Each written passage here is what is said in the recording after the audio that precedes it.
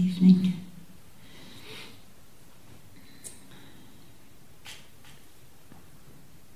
So,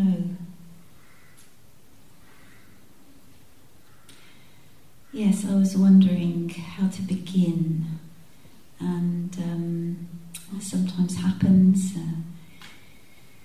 I don't know. Some struggle happening, and so I thought, well, let's follow the program. Let's apply the practice. So I was thinking about you all and things I've heard in groups today, and thinking, the challenge is not just in being on retreat; it's also being the teacher thing. It's challenges too. So I said, okay, acknowledge, feeling, body. Okay, what's happening? Right? And can I just bring a little bit more welcome? And then, okay. And actually, I was like, oh, God, this works. I was like, wow, could I even imagine feeling somewhat, thank you, Zohar, you're turning it up. Excellent. How's that? Yeah, good, okay.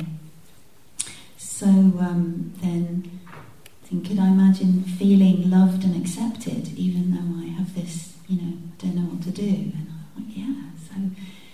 And then the next thing that happened was a sort of space opened up, as it was mentioned last night, the sense of softening or opening, and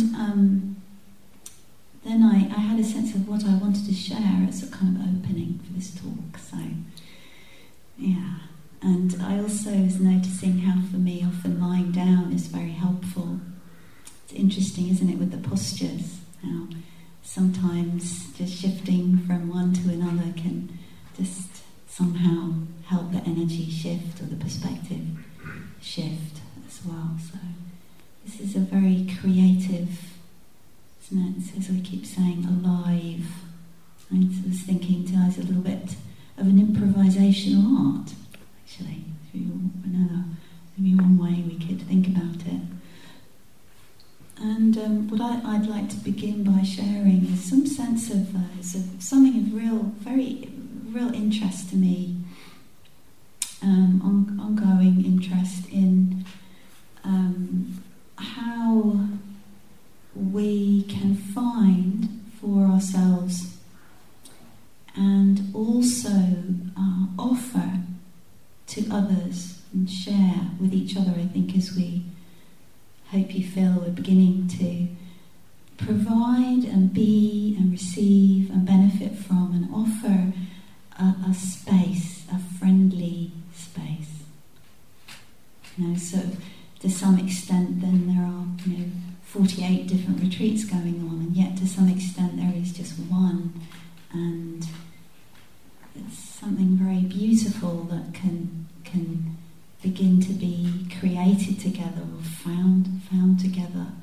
And I know for myself that's been a very important perception or kind of perspective to find and to bring in, and to partly, I won't go into that here, but how we can participate in the creation and sustaining of places, spaces, occasions of that kind, away from here, in our lives and in the world.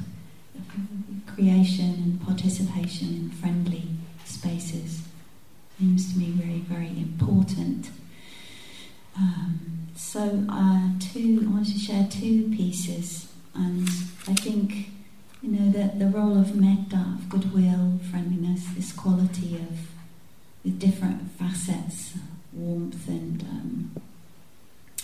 connection is a key part of how this space that we can, we might experience it as a sort of inner space or as a shared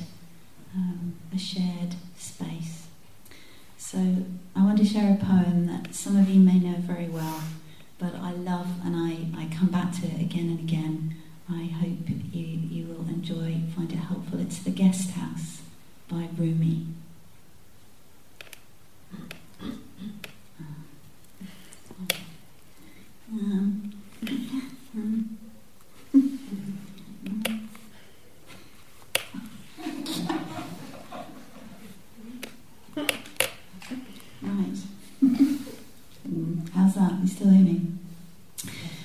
being human is a guest house. Every morning a new arrival, a joy, a depression, a meanness. Some momentary awareness comes as an unexpected visitor. Welcome and entertain them all, even if they're a crowd of sorrows who violently sweep your house empty of its furniture. Still, treat each guest honourably. He may be clearing you out for some new delight. The dark thought, the shame, the malice, meet them at the door laughing and invite them in. Be grateful for whoever comes, because each has been sent as a guide from beyond.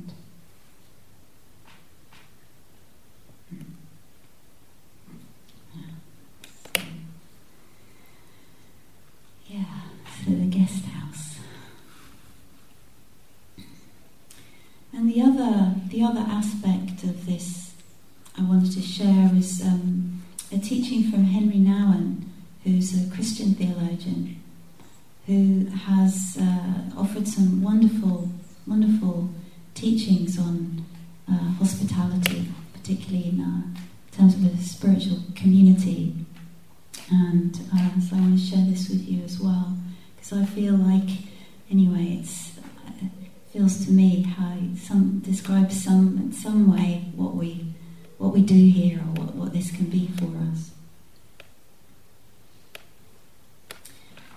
So hospitality means primarily the creation of a free space where a stranger can enter and become a friend instead of an enemy. Says hospitality is not to change people, but to offer space where change can take place. A friendly emptiness where people can discover their freedom, dance their own dances, and leave free to follow their own vocation. I just love that, yeah. And sometimes I think as a retreat develops here, you are dancing your own dances. Some are sitting, some are standing, some are lying down, or you're doing your exercise in the garden, or, I don't know, to me sometimes it can feel a bit like a dance, and you're beginning to find your own way and your own rhythm and your own, exploring what's a helpful rhythm, or again that sort of improvisational kind of aspect. What's needed now? So, yeah.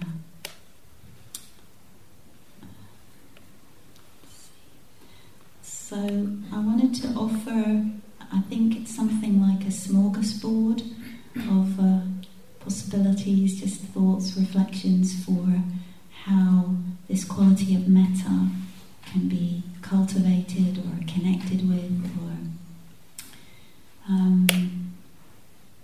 and many ways, and what we've been offering today, just one or a group among many possibilities. And I think someone was asking a question this afternoon in a group that I think I will need to reflect on further about cultivation, and is it perhaps others have been feeling this. Sometimes it feels like a sort of contrivance. We kind of does it feel sort of authentic, or we're trying to sort of construct or create something. And this is very interesting.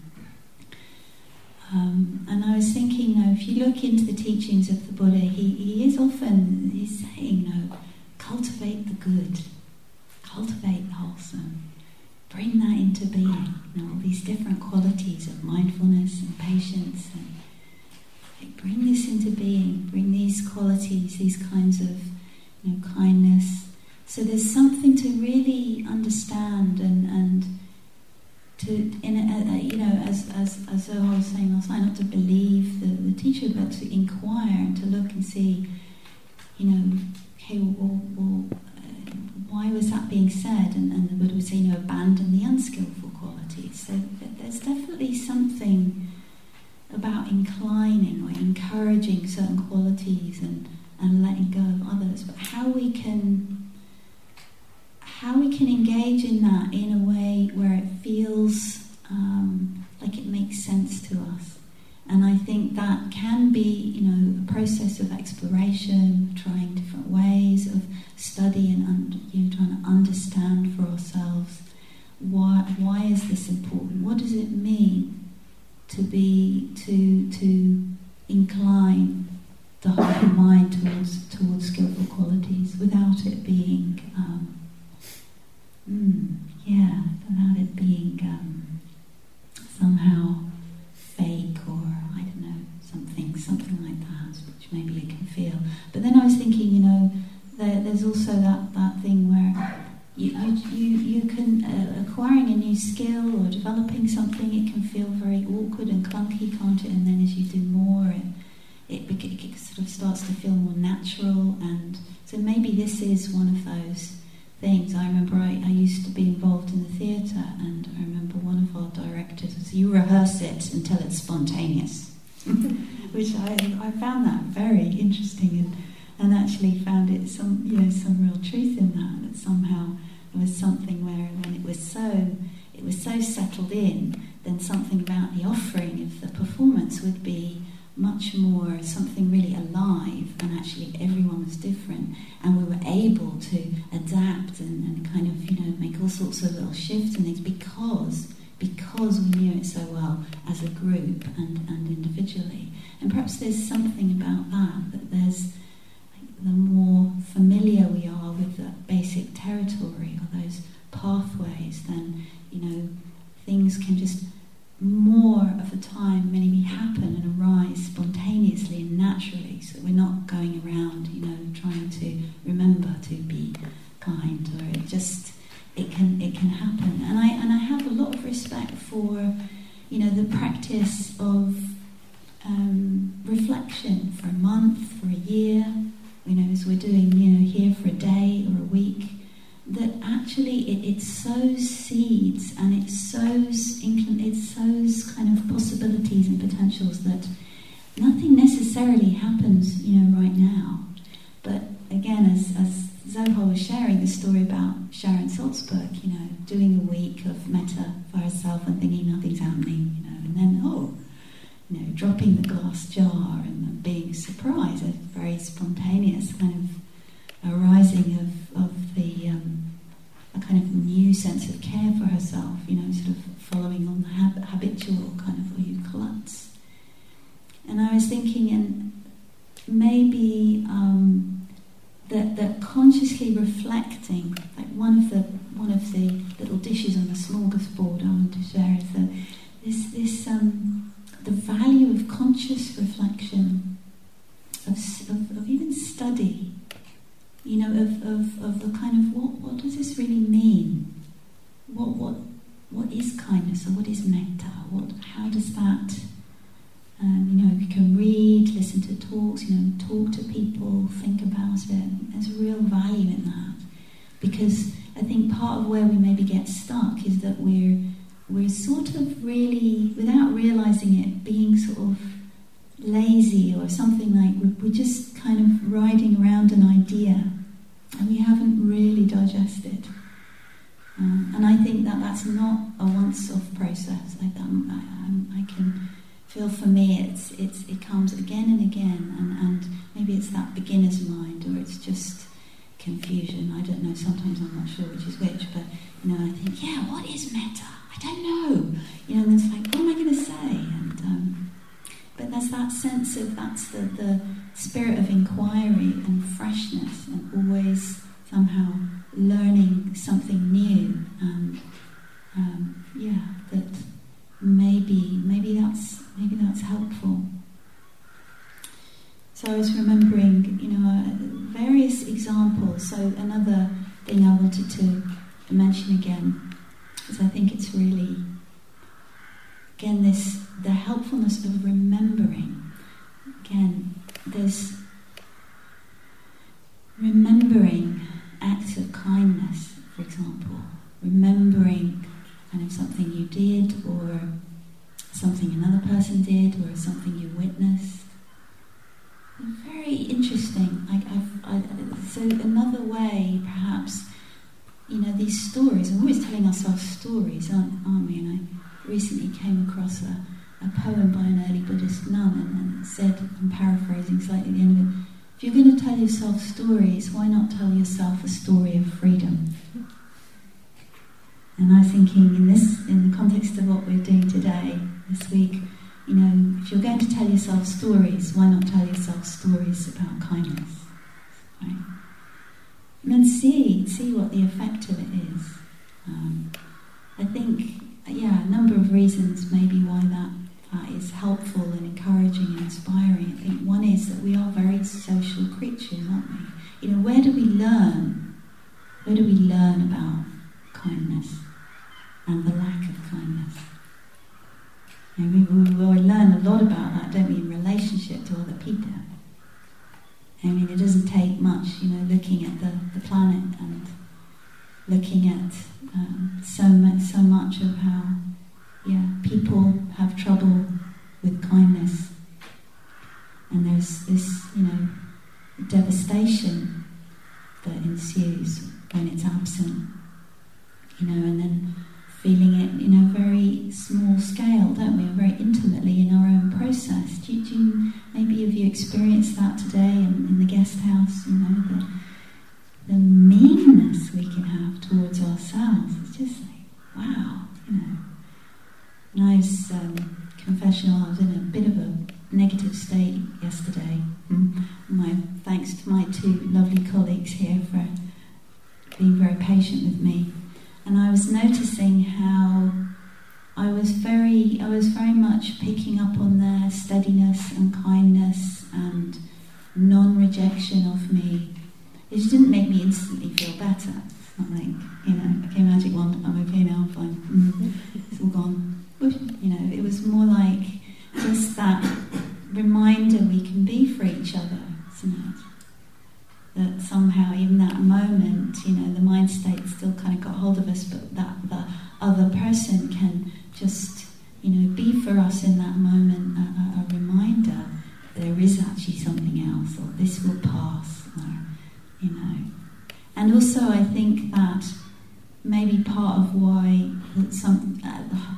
the guest house or the hospitality is so important is that we perhaps have been rejected for, we've rejected ourselves for, our unpleasant emotions, or, or that whole scenario where, that's not proper, polite, acceptable, etc. So we're very social beings, and so I think that like the Buddha often says, comes up in the suttas as an antidote to every single hindrance. I think it's the only one that repeats for all five, is good friends and suitable conversation. So I sometimes think wise friends and suitable conversation, but good friends and suitable conversation. So that sense of how what we need and how that we find together, and sometimes in the silence, just through, I don't know if you've noticed that, just seeing somebody quietly walking across the lawn or something like that, or just sitting, and it's kind of an encouragement. So we are very social, and maybe that's how the power of story is the power of the imagination and the power of remembering.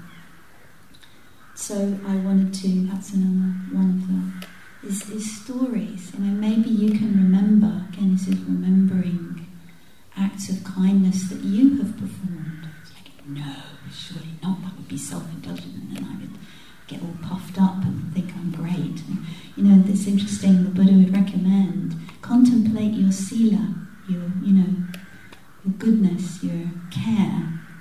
And interesting, isn't it? I think that's quite difficult for many of us. So I was thinking how, just a little story, many stories. I was thinking, you just one example of a sort of spontaneous arising actually happened in Finland. And I've been to Finland a bit, and wonderful country. And I was in a pharmacy in an area of Helsinki, just outside Helsinki, and there practicing and teaching and so on, and noticing a woman and very upset and cross with a boy. I think was about that big, so young. And just noticing and just being open and present with that, and just noticing that they'd lost something. And then, you know, how you just like, oh, maybe they'd been to the counter and they'd maybe got a chip for a medicine, and then they dropped a chip, and I saw a piece of paper on the floor, somewhere, and so I went and picked it up, and indeed it was some kind of chit which I couldn't read because it was in Finnish, and I sort of waved it at the woman, and she just was like, so she thanked me profusely in Finnish, and I knew I was being thanked even though I didn't understand all the words. And so it was love. It was, and you've probably had many experiences like that, and as I think Zohar was mentioning at some point, how when we reflect and we practice it, I think it makes us more primed for responding, in a natural way. And obviously we don't always. Sometimes we miss the opportunity, or we just feel grumpy, so we don't do it. But just and the power of telling a story, telling stories. That's really interesting. We tend to sort of, stories have a bad press, don't they, in Buddhist meditation. It's like, that's what you're supposed to stop doing. But I think there's something very, as a human being, something very nourishing potentially in that. And but I won't carry on telling stories. I thought, there's lots of other wonderful stories. So if you're ever, again, in terms of the smorgasbord, you could experiment with that, remembering little stories that you've heard, and again, as a practice, we can, and sometimes I make them up, like you do for children sometimes. So there's a potential for something really, really, another form of creativity there.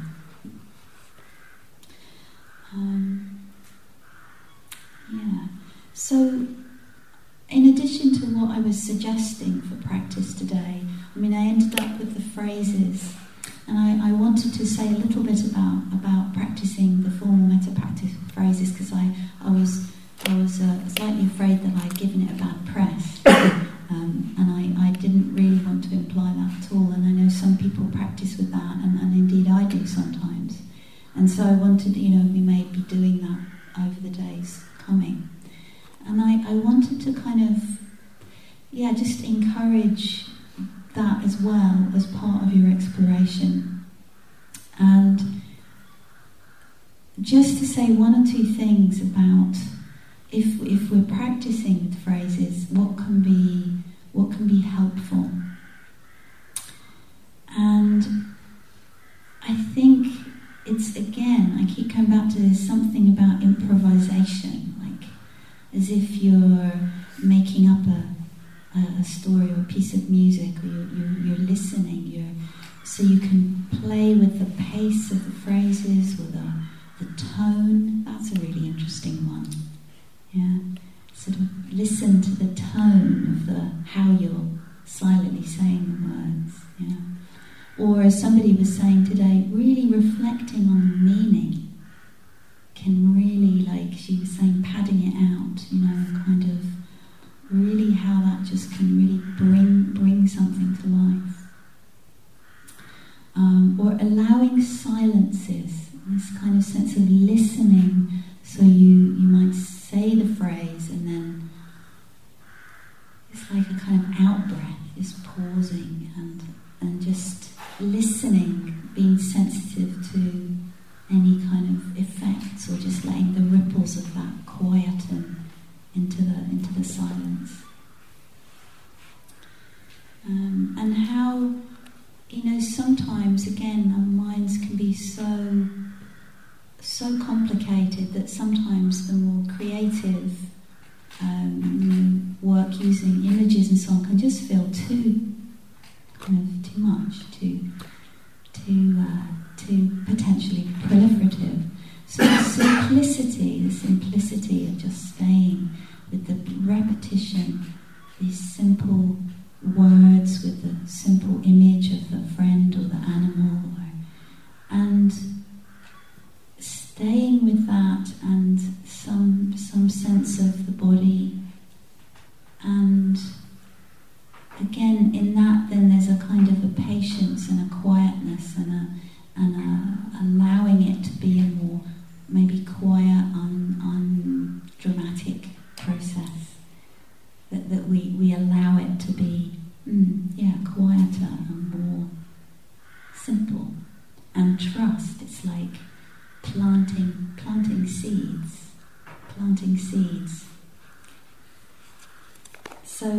So much of our practice, I think, when we're doing the metta and other things, we really, it's really helpful for us to have some kind of a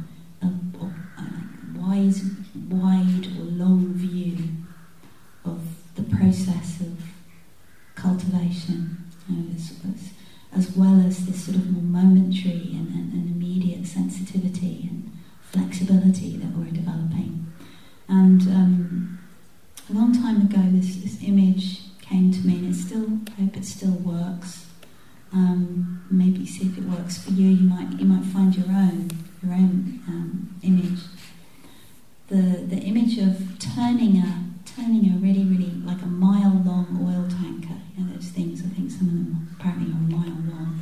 And you turn the wheel. Until I'm not a boat person, I just probably call something else. I don't know what's it called. Anyway, you turn, and you've got to wait, haven't you? I just recently was in a boat. Anyway, I noticed you shift, and then you have to wait. And there might be a very, very slight shift of direction, but the oil tanker ends up in a very different destination. That's the point.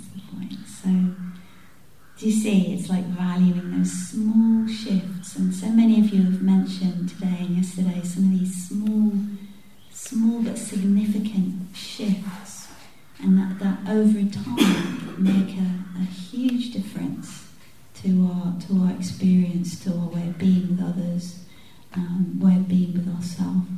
And many other images. I won't tell you all of them. I love the image of a beacon, like a lighthouse light, because sometimes, when you're all caught up and it's really difficult, and just, it's like I have the sense you look through it all, and then somehow, ahead of you in the distance, it's like, Metta. It's like, okay. I've got a sense of that being possible, or I can sort of almost see it through whatever's going on. Or sometimes I actually sense it as something behind me. So anyway, it's interesting. You might find your own version of that. But like a beacon or a lighthouse light that you can, something sort of that gives you a sense of direction, even in the midst of what's really difficult. Or pickling a cucumber, which is a bit more silly possibly, but sense of that you put yourself in something and then it happens, sort of happens. So you're pickling, in case you didn't know. You're in the pickle jar and it's happening, it's happening.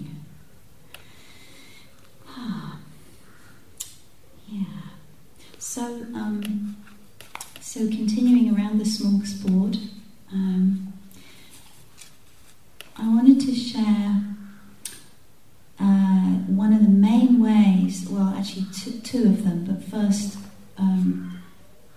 one of them, the main ways suttas that the Buddha teaches metta meditation. So, perhaps this is what we should all be doing. So I definitely offer this, and again, we haven't got time to do everything in one day, but I really wanted to share this with you, because it is one way of practicing. And recently, if you're interested, the Bhikkhu Analayo, who's written several books, and one of them, Compassion and Emptiness, would be a good reference for this particular approach, which is very much based on, connected with the Buddha's teaching in the early discourses. So I'll just try and read this, and so just see. Abide, pervading 1/4 with a mind imbued with goodwill.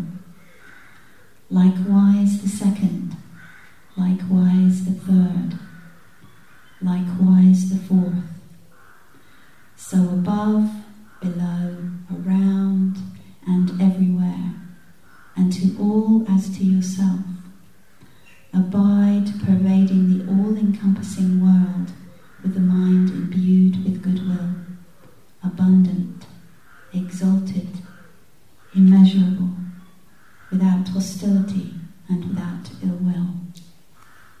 Isn't that beautiful? And it is in some of the monastic traditions. That's a chant. Some of you may know it. I want to come and maybe end this talk with a chant, not this one, but another one. But can you hear this is sending metta in these different directions. That's the basic practice. You could play with that. Sometimes people imagine it's like a sun shining, and all you really have to do is sort of let go of what impedes and inhibits and obstructs and covers, and let the goodwill shine out, or consciously, intentionally sort of sending it in different directions. So you can see it's interesting, isn't it? Because that doesn't pick out particular beings. It's more diffuse or suffusive than that. So again, to offer some different ways in, really, so you can find and experiment. And there's a lot to explore here. And another thing I want to share is a kind of a translation that I did of that paragraph, inspired by some reflections on. I'm not a Pali scholar, the original language in which these teachings were recorded, but I listened to Ajahn Sucitto, who's one of my main teachers. I listened to him explain some of the meanings of the Pali words. So that's another, I think, very, if any of you are into language and words, to actually look into and listen to these, some of these people, or maybe learn Pali yourself if you have the inclination, but to understand, to kind of feel, taste some of the different resonances and meanings and associations of these words can be a very helpful way of connecting with the meaning, literally translating, but also translating, taking it in, through a process of reflection. And so I'll offer you this rather free translation. So, but it made my boat float. So, again, not to take this, but you might feel inspired to do your own with a beloved text, a Buddhist or Christian or anyone. A beautiful, wonderful way of taking something to heart. Not just thinking about it, but sort of. Stephen Batchelor says translating concepts into the language of the heart, which I think I love that. I think it can be very helpful. So here's my one, with apologies to Ajahn Sucitto, the Buddha. Let us make our minds shine with benevolence. Let it fill our minds and bodies, softening and releasing all that hinders and obscures. Let us joyfully feel an abundance of benevolence, allowing its all-embracing nature to free us from suffering, bringing us home to the formless field of blessing. Yeah. And again, I think, as I was saying this morning, I feel like part of what helps us in however we engage with this practice, this cultivation, this reflection, is that to let it kind of, how can I put it, spark or mingle or meet our spirit, or our, I was saying our longings, so that somehow then something of our own deep wishes for life, for ourselves, for others, can actually somehow connect us with these ancient teachings and make them so much more than just, dry words on a page.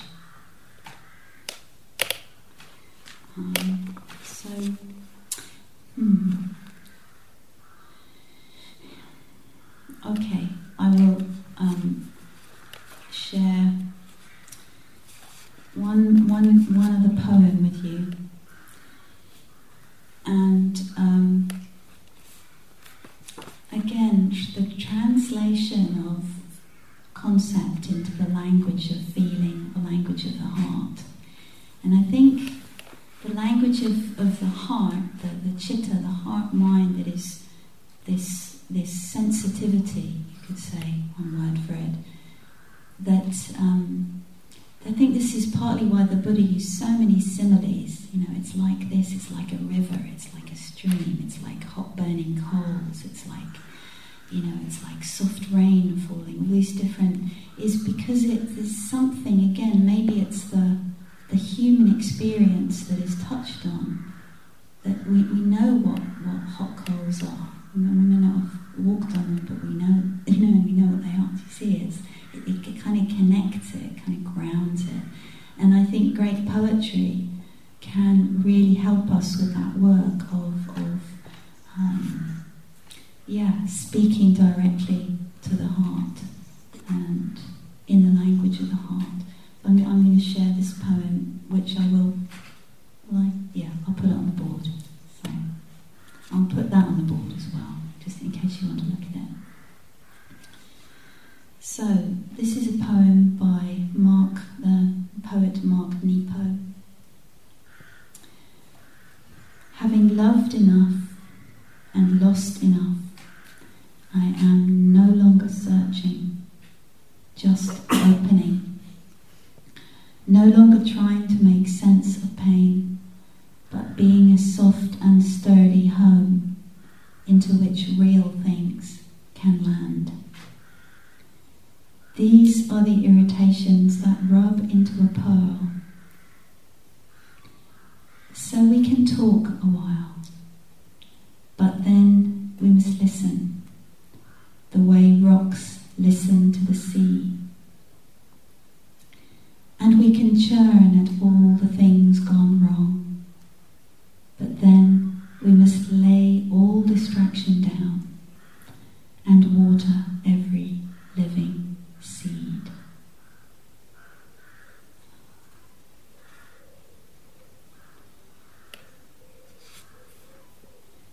And we can churn at all the things gone wrong, but then we must lay all distraction down and water every living seed.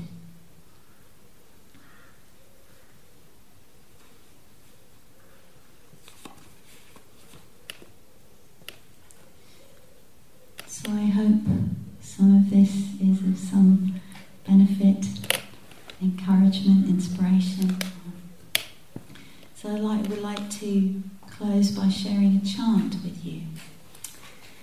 which is actually somewhat of a segue into tomorrow. It's actually a compassion chant, but Soha said I could do it. I wasn't going onto her turf in an untimely fashion.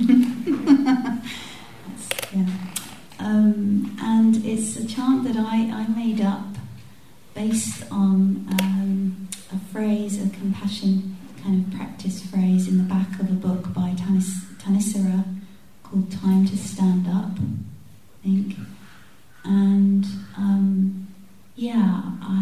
it's a chant and a practice and connected with the Bodhisattva of compassion, which is an image here, an embodiment of compassion, and known as also the Kuan Yin or the Avalokiteshvara. So I'm very good at saying that.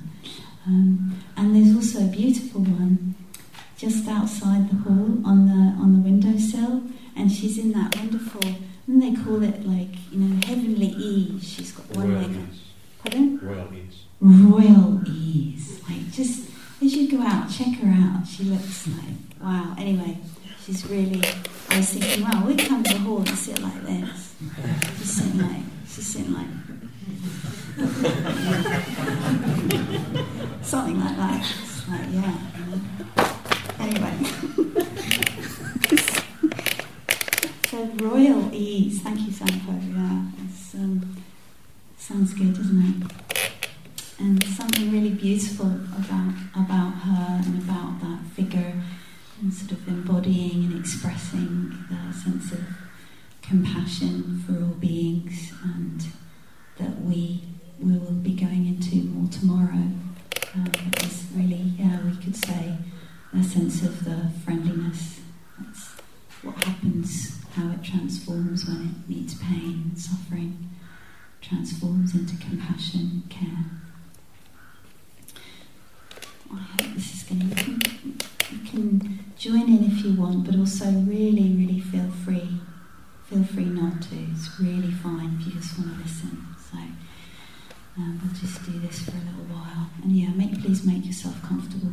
Feel free to shift or take, go for the royal ease position if you like. Why not? Cute. As demonstrated. Okay, so offered in deep gratitude for the teachings, for my beloved colleagues, for all the coordinators and everybody who works here and keeps this place going, and for you, out of gratitude for your practice and your presence here.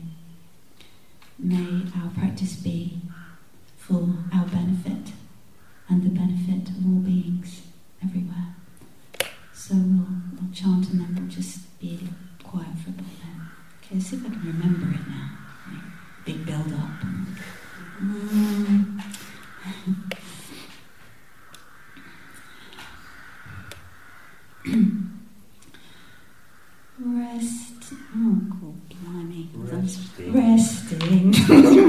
Resting deeply, I return my life to the one who listens deeply to the sounds of the world. Resting deeply, I return my life to the one who listens deeply to the sounds of the world. Resting deeply, I return my life to the one who listens deeply to the sounds of the world. Resting deeply, I return my life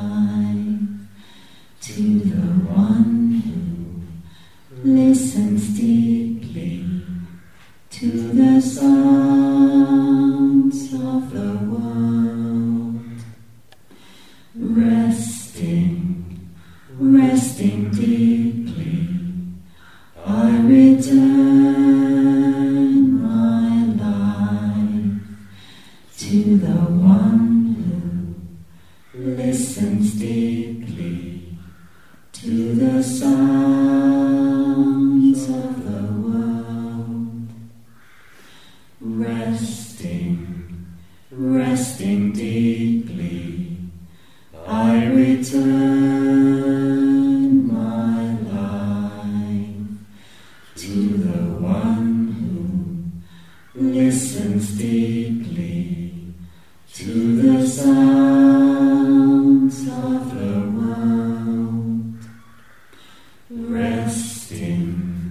Resting deeply, I return my life to the one who listens deeply to the sounds of the world. Resting deeply, I return my life to the one who listens deeply to the sounds of the world. Resting deeply, I return my life to the one who listens deeply to the sounds of the world. Resting deeply, I return my life to the one who listens deeply to the sounds of the world. Resting deeply, I return my life to the one who listens deeply to the sounds of the world. Resting deeply, I return my life to the one who listens deeply to the sounds of the world. 3 more times. Resting deeply, I return my life to the one who listens deeply to the sounds of the world. Resting deeply, I return my life to the one who listens deeply to the sounds of the world. Resting deeply, I return my life to the one who listens deeply to the sounds of the world.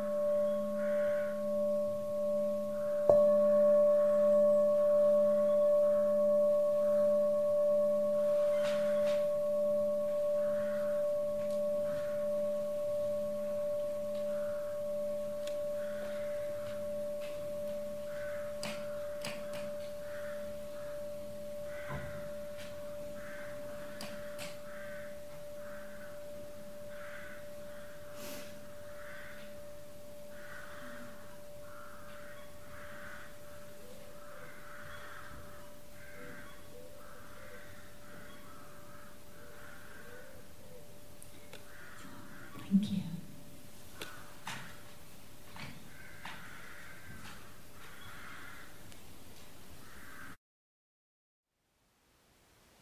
Thank you for listening.